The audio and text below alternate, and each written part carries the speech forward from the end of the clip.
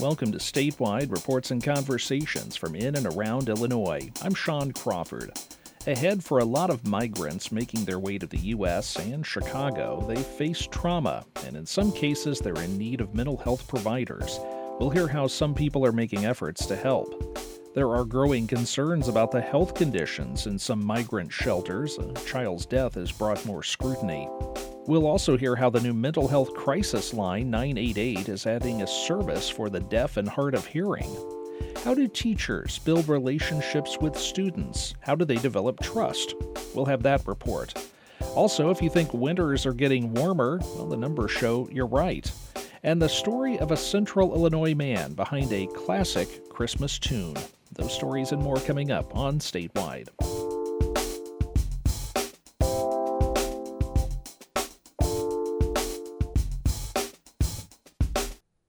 This is Statewide. I'm Sean Crawford. More than 25,000 migrants have arrived in Chicago since last year.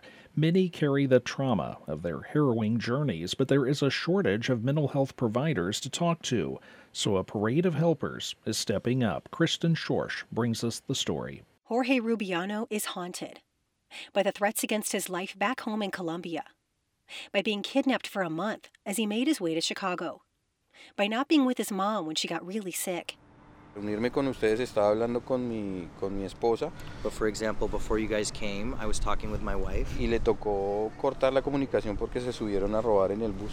And she had to cut the connection on the phone because somebody got on the bus and was robbing the bus. My colleague Manuel Martinez is translating. We're sitting on a bench outside a shelter where Rubiano lives with other migrants. He says he mostly keeps his stories to himself.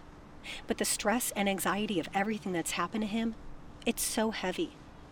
He wonders if coming here was worth it. He tenido tiempo para pensar y analizar bien las cosas. He says that he's had a lot of time to think about it, but that he's still stuck in these two difficult places. If he returns, there's the likelihood that he'll get killed. And if he stays here, he doesn't know what's going to happen. The thousands of migrants arriving in Chicago are fleeing what social worker Sharon Davila says is misery. Few jobs, little food back home. And for many, their journeys here were treacherous. Every single one of them had an experience that we would consider traumatic. They'll say like, oh, everything's okay, but I do worry that she saw me almost drowning. A preschooler who fell into the river and she landed on her back. And while they were crossing the bridge where the current is the strongest and the waves were high, the mom is telling me, and the mom is pregnant and she's holding on to her daughter's hand. In other cases, women have paid to get from country to country, not just with money, but with their bodies. Migrant stories are unfolding across the city, but they have so many basic needs that taking care of their mental health just isn't a priority. I heard time and time again, people are in survival mode. They are desperate for work. Still, they carry their grief and pain with them. Laura Papa is a psychologist in Chicago. A lot of people were not expecting that, how hard it is on this side. I've had a lot of parents who've come alone and asked themselves, was it worth it to leave my kids? That's not necessarily something I can answer, but I can totally empathize with the pain. Papa came to the U.S. from Argentina as a teenager. She says for migrants, not dealing with their trauma could have ripple effects. Trauma can change the wiring in your brain and make you more vulnerable to depression and anxiety. It can pass down from generation to generation and affect your physical health. But there are many barriers to seeking help, if migrants even want it. One of them is stigma. Here's Papa again. There's a lot of taboo in our culture around mental health. Men are significantly less likely to disclose even negative mood, let alone trauma. Another barrier? The persistent shortage of mental health providers. Getting an appointment can take months. Then layer on being new to this country, speaking a different language, having no health insurance, and struggling to find someone who understands your culture. That's if you even know help exists. This is where an army of volunteers and others are filling in the gaps, including social worker Veronica Sanchez. It's a Monday night in the back of an insurance agency on the southwest side. Sanchez is about to lead a healing circle, a place where people can come to talk about how they're coping. Around 20 migrants pull up chairs. You can smell the dinner that awaits them, arepas and warm homemade chicken soup. On a scale of 1 to 10, Sanchez asks how the migrants are feeling. A woman says her husband was deported, and she's heartbroken she left her children back home. A man says he worked several days that week, but never got paid. Another says he is grateful to God for bringing him to America, but he misses his mom, dad, and brothers. Sanchez soaks it in. She listens, then offers feedback with a smile. She tells them getting a job and reuniting with family is important, but she's concerned about their mental health. She says the healing circle is a safe space where the migrants can share their emotions, despairs, and questions. That here, they won't feel so alone. Sanchez says creating community and connections can empower the migrants. She understands what they're going through. She's one of them. I was seeing the migrants' faces that they were so scared. I'm pretty sure my parents went through that same process of not knowing what was going to happen, not knowing if he was going to come back, not knowing if he was going to find a job, not knowing if he was going to have enough to send money back to us for us to survive. Sanchez grew up in Mexico, and her father left to work in the U.S. when she was 4 years old. She didn't see her dad for almost 7 years, when he brought his family to Cicero. Many of the support groups like the one Sanchez led are temporary. Some volunteers get burned out from taking on so much. Migrants prioritize other needs, or the city moves them from place to place. There is a bigger effort underway that other cities have already asked to replicate, and this one has funding. Cafe Comunidad Charlas, so coffee and community, small groups. Amy Halado leads the Coalition for Immigrant Mental Health and helps spearhead these charlas. The coalition, along with other partners, has trained hundreds of people who don't have a medical background to lead these charlas or support groups in city-run shelters. These are case managers or outreach workers alongside migrants every day. We have to help people the minute they arrive, and that's actually going to promote healing down the line. One of the worries is the suicide risk among migrants. Back on the bench outside his shelter, Jorge Rubiano from Colombia says he tries to keep busy taking English classes. He's reading The Adventures of Tom Sawyer and The Call of the Wild, and he's looking for steady work. He longs for his family, for the chance to bring them here. Once there is a stable life he can offer them. Porque hay días en los que dices, no doy más, me voy. There are days where he's just like, I'm done, I'm leaving. Hay otros días en los que... And there are other days where he just spends a lot of time reflecting and he realizes that not everything is bad. Kristen Schorsch, WBEZ News. Of those migrants, 14,000 are being housed at 27 temporary shelters across different neighborhoods in Chicago, one of them in the Pilsen neighborhood, and a child died there over the weekend. Some of the families who are staying in that shelter complain about the conditions. Michael Puente reports. No milk for children, no medicine, not enough food. These are just some of the complaints that are leaving two asylum-seeking Venezuelan women feeling regret about leaving their native country. Carmen and Lucy have been living inside the shelter in the 2200 block of South Halsted Street with their children for several months. We are only providing their first names because they fear retaliation from shelter officials. Carmen describes terrible living conditions. I meet up with her blocks away from the shelter. Muy mala. Todos los niños se están enfermando. She says it's very bad. All the children are getting sick with cough or fever. We have sewers in the middle of the beds. There are very few bathrooms for the number of people there. Carmen has a 7-year-old son. She says there is never enough food, water, or medical care at the shelter, where up to 2,000 migrants are being housed. She says they give us water once a day, 1 bottle of water per family, or 2 at the most. There is no milk for the children, and breakfast is cookies and oatmeal without sugar. Carmen's friend, Lucy, is worried about her asthmatic 9-year-old daughter and that they have not been allowed to see a doctor. She says it's tough to live in such a cramped space. She says it's difficult because there is no privacy at all. They have to be together. And she wishes they would put out fruits or yogurt for the children.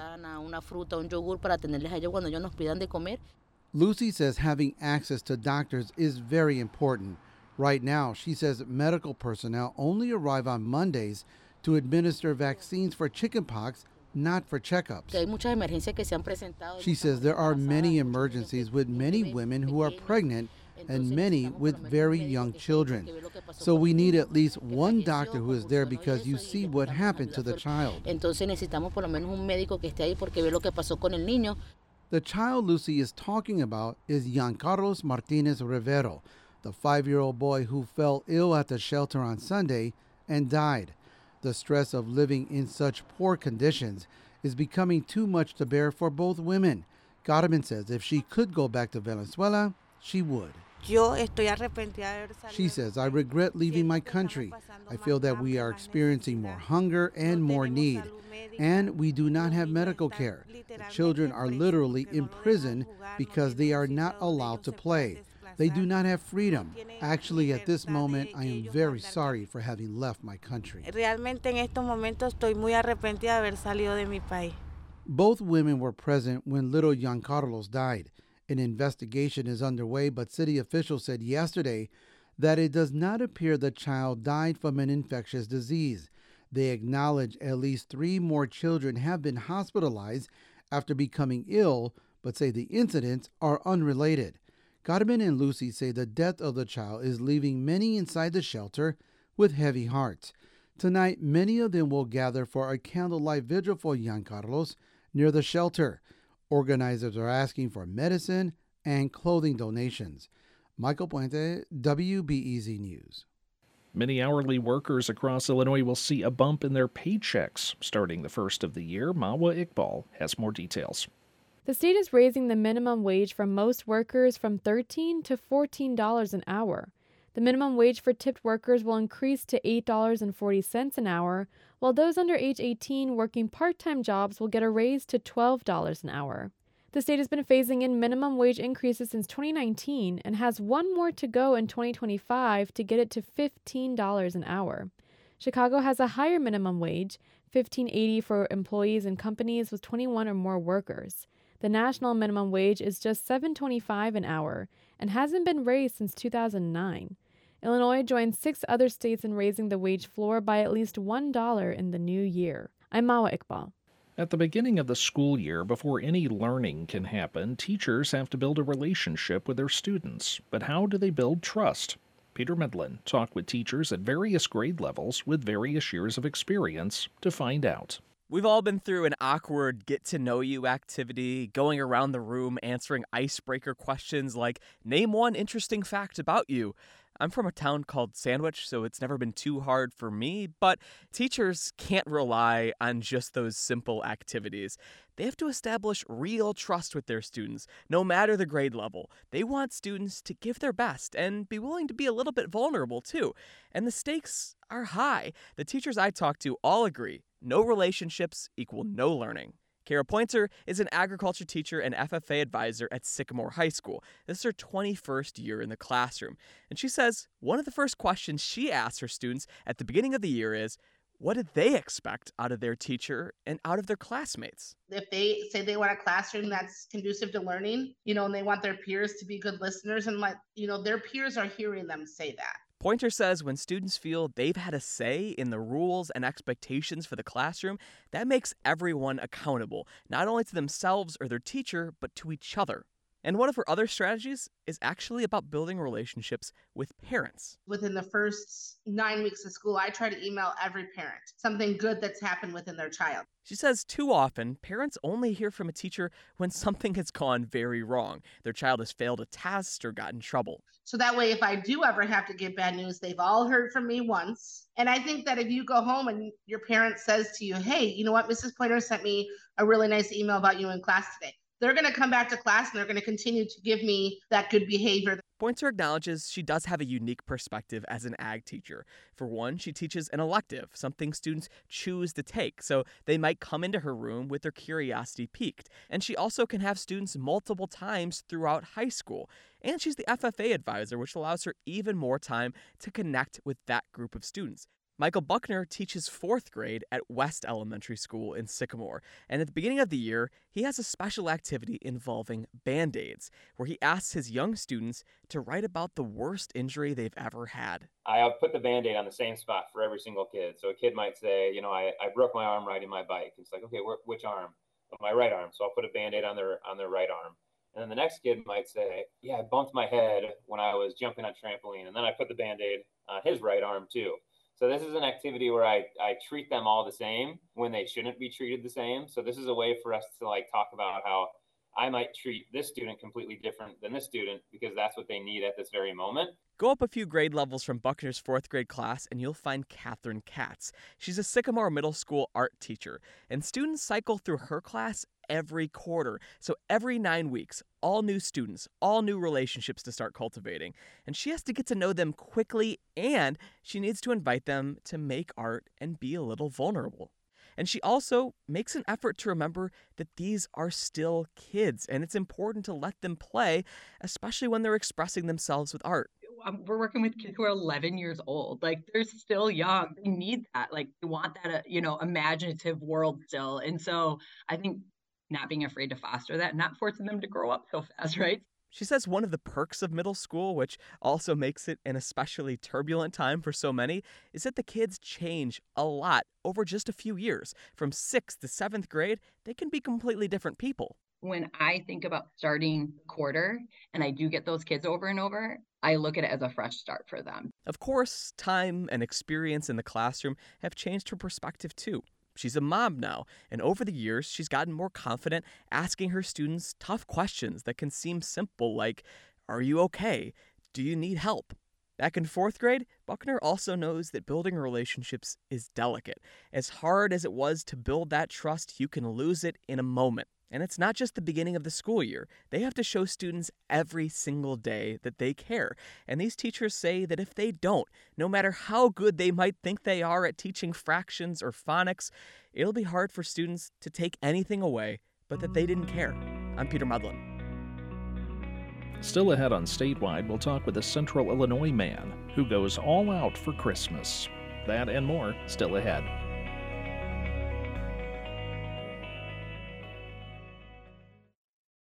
Welcome back to Statewide. I'm Sean Crawford. Still to come, we'll tell you about the man from Central Illinois behind what was a big Christmas hit song. But first, half of the counties in Illinois are reporting elevated numbers of hospitalizations due to COVID-19. The State Department of Public Health Chief Medical Officer Artie Barnes says they're also up for flu and RSV cases. It seems like we are seeing slightly more hospitalizations than we did last year at around the same time. We are seeing a health system, though, that is better capable and better suited in dealing with that strain. Barnes says people are at greater risk if they're above age 65 or have underlying conditions, such as heart disease or medical treatment that weakens the immune system.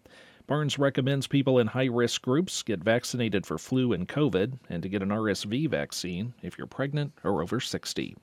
Well, despite the winter moving in, a new farm in downtown Rock Island aims to feed immigrants and refugees. Rachel Duckett reports.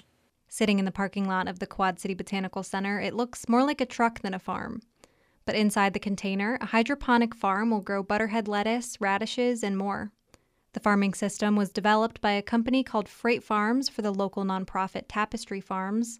Ann McLinn is the executive director of Tapestry Farms. She says the urban farm can grow 2 to 6 tons of food per year. The food grown in the container will benefit not only our nonprofit's operations, but will also feed people who face hunger in our community. It was made possible by a grant from the John Deere Foundation. Spokeswoman Laura Eberlin says more people are hungry now than during the COVID pandemic. Food banks in our region are struggling with food donations going down. So they're seeing less retail donations because retailers are becoming leaner with their inventory management. And so what we're seeing is an increase in food costs and an increase of those who need food.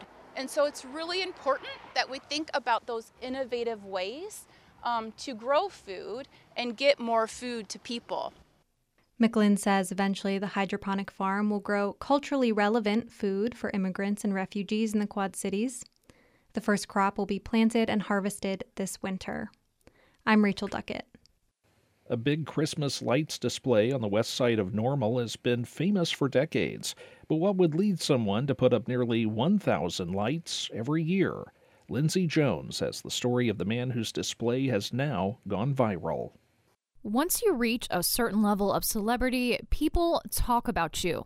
He's no A-lister, but Michael Holtz of 1210 Hovey Avenue in West Normal knows what this is like. They're going to think I'm Howard Hughes or something, where I'm just kind of a recluse and, or the Grinch. I'm the Grinch that no one knows who I am or what I am. There's a chance you might know him from his work. Up until last year, Holtz was a local plumber for more than 4 decades. But it's more likely that you know of Michael Holtz from his massive Christmas lights display he's been putting together since the 1990s. And at that time, I may have only had 500 things. There's probably close to 1,000 out here now. You heard that right, 1,000 Christmas lights. If you drive down Hovey Avenue once Holtz has his yard fully decked out, you can see a glowing aura coming from the house from at least a couple of blocks away. The scene prompts many drivers to slow down or brake suddenly. I always chuckle when I drive down Hovey Avenue. I don't know now where there are more lights, in his yard or the car brake lights, as everyone stops to look at Mike's house. That's longtime Panagraph newspaper columnist Bill Flick. Over the years, Flick has done a spattering of articles on Michael Holtz and his light-laden house. And perhaps that first article is why Michael Holtz rose to fame, or perhaps you could call it notoriety. Somebody just called me and said, "Hey, you should drive down Hovey Avenue. There's something going on." So I did. He had a neighbor right across the street who had a really nice lighting display. And then you looked across the street, and here were all these plastic polyurethane bubbles lit. But I think it was doing a story on them that generated Mike to really begin going overboard. Now at more than 1,000 lights strong, Holtz's Christmas displays are bigger than ever. Kind of like the stories about him from people who don't understand what would motivate someone to go to such extremes every year. I've heard one of my kids died. I heard autism. I heard all kinds of different things. As a matter of fact, I even got a friend who I think purposely went out and started a couple of rumors just to get a laugh out of it. The way Holtz tells it, there is no complicated backstory and little to no truth in the urban legends that surround him. Holtz says the things that motivate him to lug hundreds and hundreds of plastic blow mold figurines out of storage and set them up on the roof and the lawn every year are really quite simple. What you'll hear next isn't Holtz, but rather one of the things he says keeps him going. Megan Robertson of Normal was out with her family one night and stopped by the display with her children, who said they liked... And the gingerbread man hanging over there? The gingerbread on the tree, all hanging from the tree, yeah. Would you like the best? No. Oh, we spotted the Grinch and Minnie Mouse. Counted the aliens. Yeah, and that was Minnie cool. Mouse. Yes, and Minnie and Mickey. And that is what Holtz says gets him. Little kids that come by, and you just see the smiles and the happiness, and you think, I got to keep doing this. I got to keep doing this. And as Panagraph columnist Bill Flick posits, that's kind of what Christmas is all about. Occasionally I might poke a little bit at Mike, but it's all in the spirit of what he does. He gives back all that time he spends up on his roof and in his yard. Doing this is a lot of work. Some of the plastic blow molds are at least 4 feet tall. They have to be hauled out of storage and set up, weighed down so they don't fly away in a wind gust.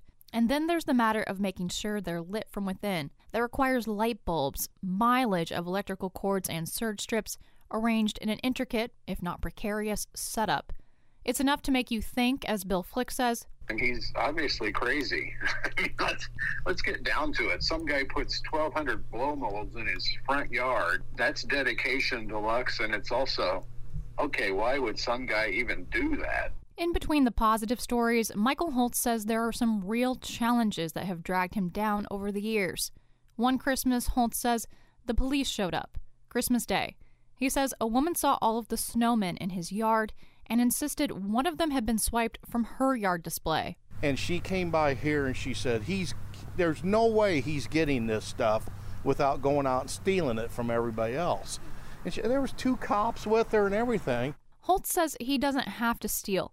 Most of his inventory was sourced cheaply from garage or estate sales or donations from other people in town who decided to downsize. And while it's certainly not every Christmas that someone shows up with police, that incident underscores how difficult it can be to commit to this every year. I used to have stuff get stolen and vandalized, and people will throw stuff at my house. You'll get that one out of every 500 people that come by here, they want to mess with you. And after a while, Holtz kind of went dark, even though his lights didn't.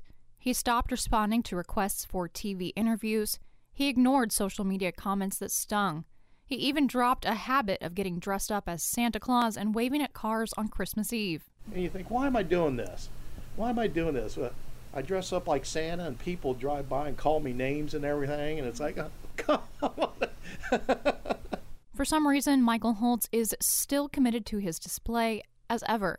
At least for now. He is, after all, in his 60s. No, it's all going to come to an end someday. If I got to do something about I either got to take care of my knees or do something, because I can't keep going up on that roof, or I probably will fall off on these days. And that it's hard getting that stuff up there. My kids do help me some. Some community members, including columnist Bill Flick, dread that day. So every late October, I keep wondering, okay, is Mike Holtz out on his roof? And every year, I swear, one year it's going to be not Mike Holtz. And that will be a devastating year for people like me who love to drive by homes and look at nice jobs of decorating. And probably Michael Holtz dreads that day too, which is why he's kept at this for as long as he has. And a guy told me once who used to play Santa Claus, I said, where's all the joy out of it? He goes, you only get what you put into it. So it always struck me that, yeah, he's right. You put something into it, you get something back. But if you're just staring at a wall at Christmas time, it's very depressing. And if 1,000 lights has you wondering about the power bill, Holtz says it's not as expensive as you might think.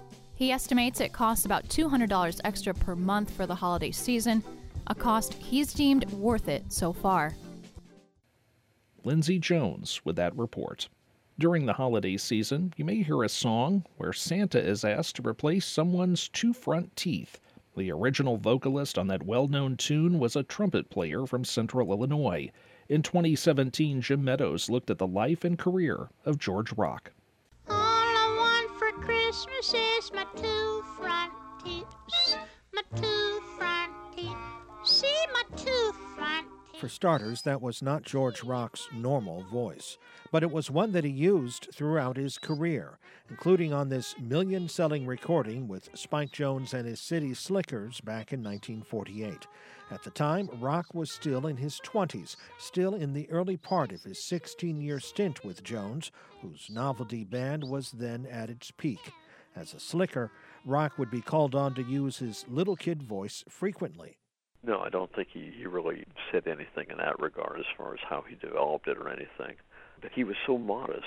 That's Spike Jones biographer Jordan R. Young, who says My 2 Front Teeth turned George Rock into a minor celebrity. When the record was released in November of '48, one thing that happened was that George started getting all this fan mail, and people were sending him teeth. He got thousands of pairs of teeth in the mail from fans. The DeWitt County town of Farmer City can boast of a congressman and an Illinois Supreme Court justice among its native sons. But George Rock is the one they can hear every December. Rock was born and raised in Farmer City, the product of a musically inclined family. Dean Scarborough, whose family owns the town cemetery, is now in his 90s. He remembers Rock as a boy. He was just a kid. Every place he went, he carried that trumpet.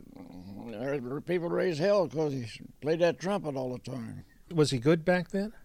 I was a kid, I don't know. George Rock's career as a professional musician began at age 20 when he signed on with a band that came to town to play at the Farmer City Fair. 5 years and several bands later, Rock began his long run with Spike Jones and the City Slickers. The Slickers were known for their chaotic-sounding but actually carefully planned-out novelty tunes staged with outrageous sight gags and costumes. Rock, a big man, would often dress in short pants for his little kid vocal numbers.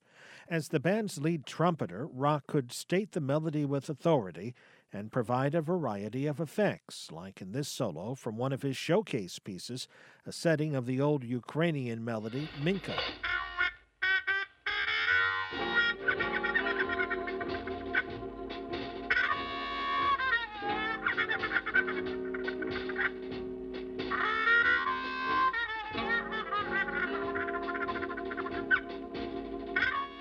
As far as I was concerned, he was a musical inspiration to the band. That's drummer Joe Siracusa, the last surviving musician from the City Slickers' prime years of the late 1940s through early 50s.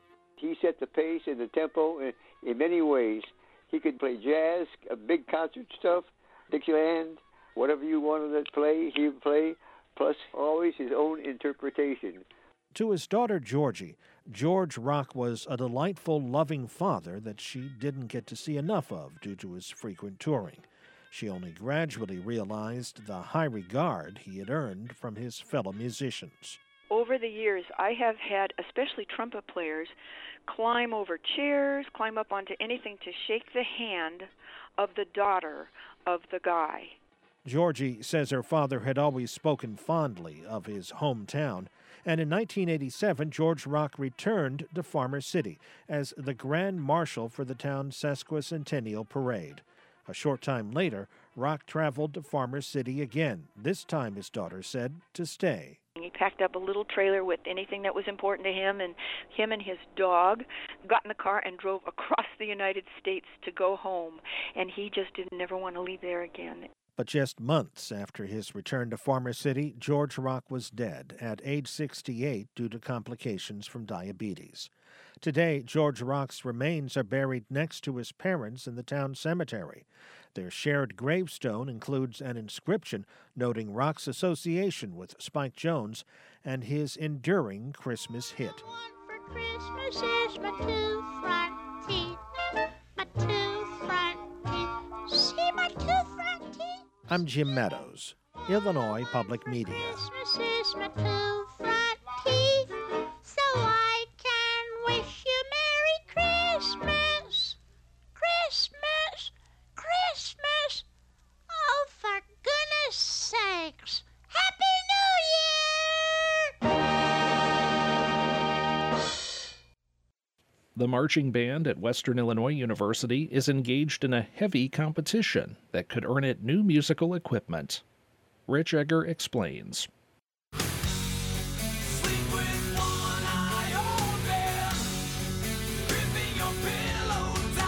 Metallica is a hugely successful heavy metal band, but for this contest, its music is being played in a different style.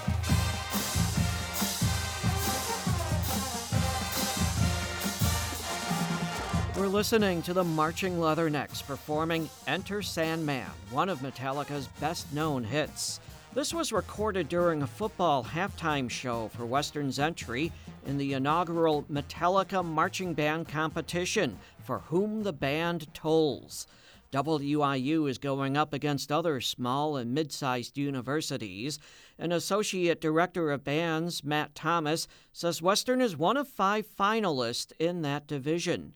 Thomas believes Metallica's music transcribes well for marching band. Sometimes when certain pop music is too repetitive, it doesn't translate well without lyrics. But Metallica, their music has such a breadth of diversity and approaches and that sort of thing that it actually lended pretty well to marching band.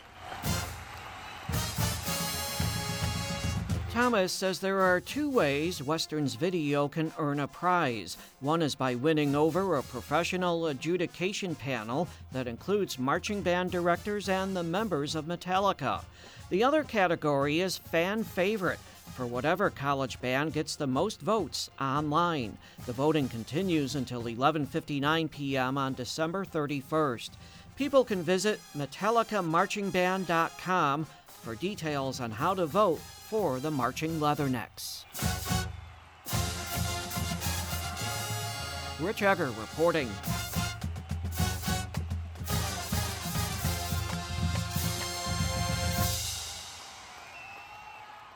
We'll be right back with more of Statewide.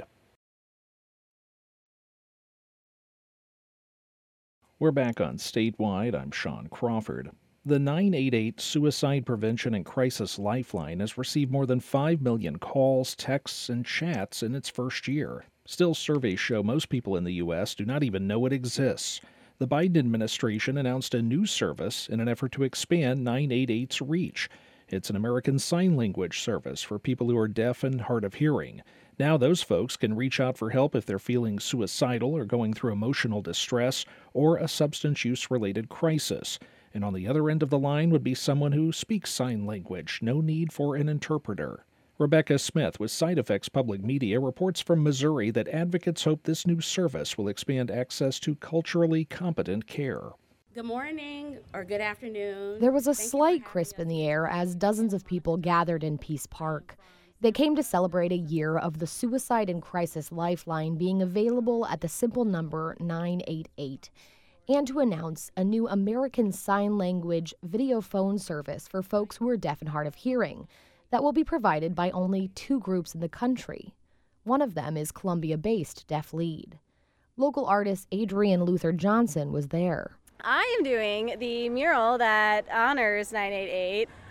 Nobody here is doing small talk. It's all actual conversations about mental health and reducing the stigma around suicide prevention, and having the 988 line be present in a playful way today so that later people think of it top of mind without having to think, I'm not there yet. I don't need that as a resource because I don't feel that way. Next to Luther Johnson's mural was another large sheet of plywood where people could write their own messages of encouragement and hope.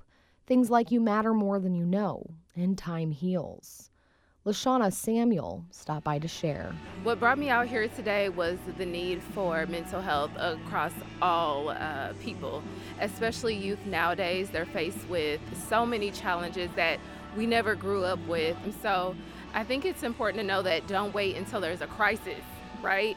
Or you feel like you want to harm yourself. Even if you're having a bad day and you want someone to talk to who's maybe someone that hasn't heard you a million times already, go ahead and pick up the phone and call and text, video chat. They have those options.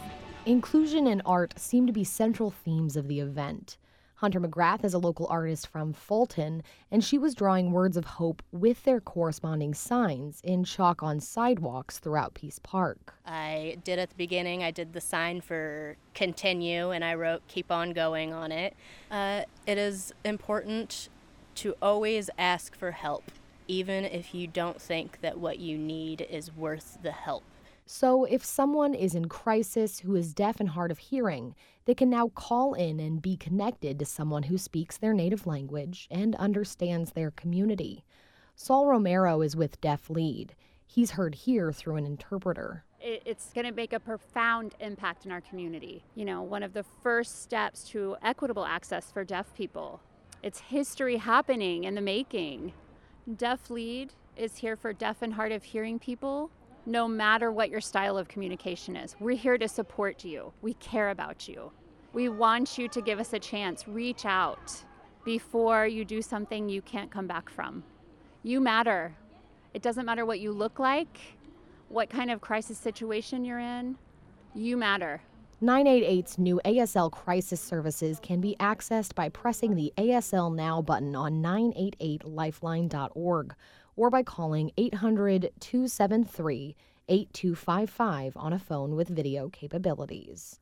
I'm Rebecca Smith.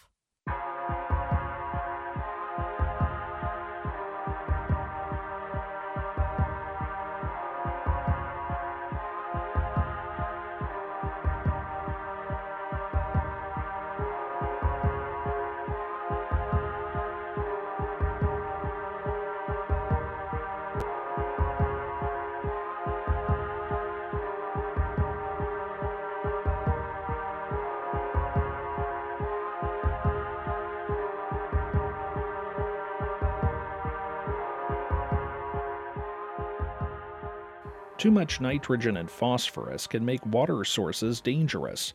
Lindsay Jones has more on a report that comes out every 2 years detailing nutrient pollution in Illinois waterways, and the problem is getting worse. Every summer, there's a part of the Gulf of Mexico that's essentially dead. This dead zone is around where water from the Mississippi River begins flowing into the Gulf. It's an area where there's not enough oxygen in the water to sustain life, meaning fish and other forms of marine life that enter the area can die. It forms because there's nutrient pollution flowing into the Gulf, too many phosphates and nitrates. But it can be a problem here at home, too. The nutrient issue in Illinois is negatively impacting drinking water for massive amounts of people throughout the state. That's Elliot Clay of the Illinois Environmental Council. He says excess phosphates and nitrates in water across the state isn't just a health issue, but also a taxpayer issue. You're paying to clean it. The prevalence of nutrients in water and like rivers and streams and those kind of things, like the higher those concentrations are, the more money that we as taxpayers are going to have to fork over to clean it up. Back in 2008, the federal EPA told 12 states that border the Mississippi River that they had to develop plans to reduce the amount of nutrient pollution going into the river. The hope was to eventually reduce the size of the dead zone in the Gulf of Mexico. Illinois' strategy for reducing this kind of pollution went into effect in 2015. And every 2 years since then, the state has issued a report detailing its progress toward those goals. We have a lofty goal of reducing both nutrients by 45%. That's Megan Baskerville, the Ag Program Director for environmental advocacy group The Nature Conservancy. And since 2015, we have only increased the amount of nutrients heading out of our waterways. Baskerville says not only has the goal for reducing this kind of pollution not yet been met, but the sources of pollution have shifted as well. In 2015, the amount of excess phosphorus in Illinois waterways came from both agricultural sources and places like water treatment plants. Water treatment plants are an example of what the U.S. Environmental Protection Agency calls a point source, a single identifiable source for pollution, and they're not the problem that they used to be. Since then, though, the point source sector has reduced their load significantly. So now agriculture owns the dominant piece of the pie, if you will, for both of the nutrients. Baskerville says the shift has happened due to regulation. Places like water treatment plants have had to change what they do because of regulatory practices. Permits from the state EPA, for instance, were changed to have more stringent requirements. They live and die by that permit, and the agency was able to change that to help meet these goals. So it was a very domino effect, if you will, of how to get to these goals in that sector, and that tool does not exist in the ag sector. The state's interim goal is to reduce the phosphorus and nitrogen loads in the water by 45%. But this year's report on the goal progress showed that the 5-year average for nitrogen loads increased by nearly 5%, and phosphorus loads increased 35%, both annually. So in that sense, this year's report didn't contain information that was particularly surprising to environmental advocates who've been following this issue. Here's Elliot Clay of the Illinois Environmental Council again. And it was not a surprise to any of our partners. We are continuing to not make progress on the what is called the non-point source side of this, which is essentially just like agriculture is the big thing. Robert Hirschfeld of the environmental nonprofit Prairie Rivers Network says he was also not surprised. This kind of polluted runoff, it's not regulated, right? There aren't rules about it. So a lot of industries in the United States and Illinois, their pollution is regulated. There really aren't laws or limits on agricultural pollution. The solution to this issue, as is the case with so many things, depends on who's proposing it. Elliot Clay says the Illinois Environmental Council is looking for opportunities to find synergy with the private sector, government agencies, and other environmental groups to highlight cost savings programs and other things that will boost conservation practices across the state's farming groups. Most of these conservation programs are opt-in, meaning they're voluntary. We need to start getting very innovative on the voluntary side of this. And I think that that's the easiest thing that we can do in the short term is for everybody to have kind of a kumbaya moment and start thinking about how do we get more state resources to get conservation on the ground. For Robert Hirschfeld at the Prairie Rivers Network, proposed solutions should involve a little more teeth. Farming industry, the agriculture industry is very powerful. Very few politicians in Illinois are willing to challenge it, despite its bad record on water pollution. Right? It is big industry, and it deserves to be regulated the way other big industries are regulated. Lindsay Jones with that report. The dead zone in the Gulf of Mexico that the runoff contributes to shrank a bit this summer. It came in about 200 square miles smaller, but still spans over 3,000 miles. You may think Illinois winters are warmer than they used to be, and you'd be right. In Illinois, the average winter temperature is about 5 degrees above what it was in 1970. Shayla Farzan reports how warmer winters are changing the way some farmers grow their crops. On a frigid winter morning, Liz Graysnack cracks open the door of a greenhouse, letting out a rush of warm, earthy-smelling air. She carefully peels back a layer of cloth on the ground, revealing rows of tiny sprouts. That's the delphinium plants. These little dudes right there. This is just one of 4 greenhouses that Graysnack has at her organic farm near Columbia, Missouri. Inside, she's able to grow delicate, high-value crops, like flowers and spinach. Graysnack says these greenhouses help protect plants from extreme swings in weather, something she's noticed is happening more frequently. We don't get a couple of inches of snow. We get 18 inches of snow all at once. And then in 5 days, it's 70 degrees again. That's devastating to a vegetable farm. Data show extreme weather is just one of the many effects of climate change across the U.S. For farmers like Graysnack, another major change is warmer winters. The 4 hottest Januaries on record have all occurred since 2016. Amy Butler is a climate scientist at the National Oceanic and Atmospheric Administration. She says winter is warming faster than any other season, based on data going back to the late 1800s. But, she says, cold weather will still happen. Less cold does not mean never cold. It just means that really cold weather will happen less often and be less severe or persistent in the future. These warmer winters have ripple effects in agriculture, says Dennis Toddy, director of the USDA Midwest Climate Hub in Ames, Iowa. One of the effects is on soils. Toddy says Midwestern soil is fertile because historically it freezes every year, which stops bacteria and other organisms from breaking it down. As the winter's warm, we have a longer period of time where that is unfrozen, or we have more of the area that it never freezes. So the soils can kind of break down. So we start losing more of that good nutrient value in those soils. When soils don't freeze, it can also help crop pests survive the winter and allow them to expand into new regions. But when it comes to agriculture in the Midwest, one of the most noticeable results of climate change right now is longer growing seasons. Richard Oswald's family has been farming in northwest Missouri on the Nebraska border since the 1840s. When I was a kid, my dad had a firm rule: you don't plant corn before the 12th of May. And the reason for that is the right time to plant corn is when oak leaves are the size of squirrel's ears. That's when the season starts. Now, Oswald says, he and other farmers plant corn a month earlier, in mid-April. That's partly because they're planting hardier varieties now. But he says the weather also warms up a lot sooner than it used to. These longer growing seasons can result in higher yields. Still, Oswald says he worries climate change will make farming much harder in the future.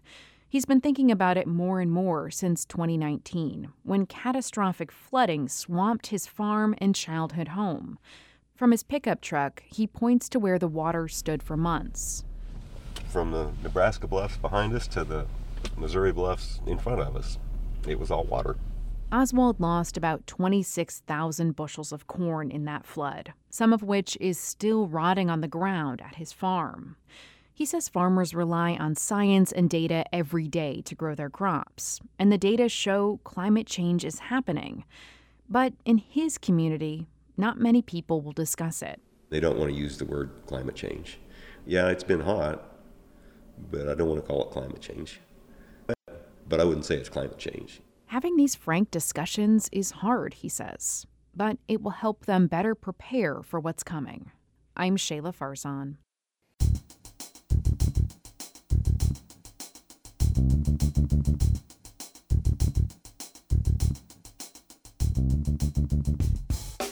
We're out of time for Statewide this week. Thanks for being along. Join us next time. We'll be back with more reports and conversations from in and around Illinois.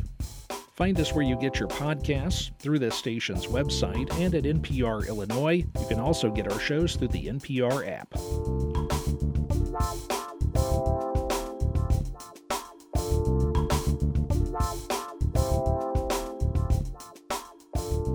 I'm Sean Crawford. Statewide is a production of NPR Illinois, with help from other Illinois public radio stations.